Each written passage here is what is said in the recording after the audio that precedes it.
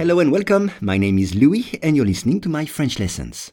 For each lesson, the text in French and the English translation are available in the description field. You can get it for free from your podcast app. And if you want to practice your spoken French, I offer one-on-one lessons via Skype. For more info, please contact me at logokala, Logokala, @hotmail.com. Aujourd'hui, nouvelle application.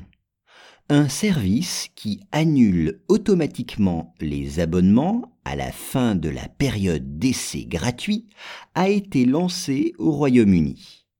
Once again, un service qui annule automatiquement les abonnements à la fin de la période d'essai gratuit a été lancé au Royaume-Uni.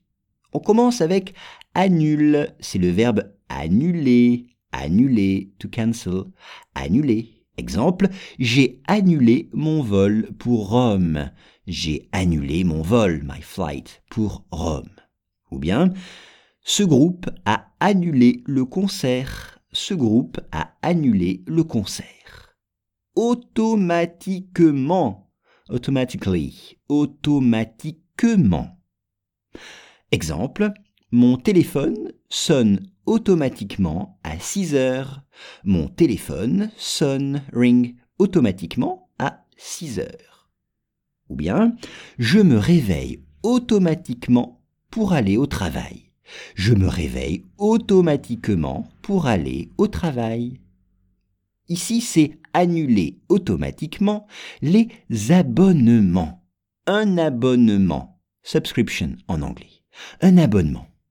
Exemple, il faut que je paye pour renouveler, to renew, mon abonnement à ce magazine. Il faut que je paye pour renouveler mon abonnement à ce magazine.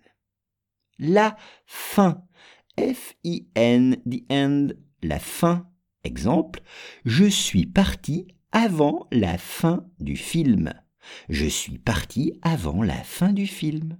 Ou bien, la fin d'une histoire d'amour. La fin d'une histoire d'amour. Une période. Period en anglais. Et ici, c'est une période d'essai. Une période d'essai. C'est a trial period. Une période d'essai. Et elle est gratuite, cette période. Et l'essai est gratuit plutôt. The trial, c'est le trial qui est gratuit. Donc c'est a free trial. Un essai gratuit.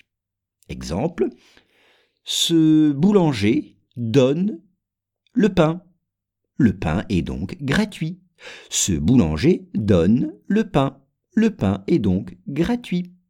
Ou bien, prenez ce DVD, il est gratuit. Prenez ce DVD, il est gratuit. Pas besoin de payer. Et enfin, lancer. Lancer, to launch. Lancer, lancer un projet, lancer un disque, lancer une idée, to launch.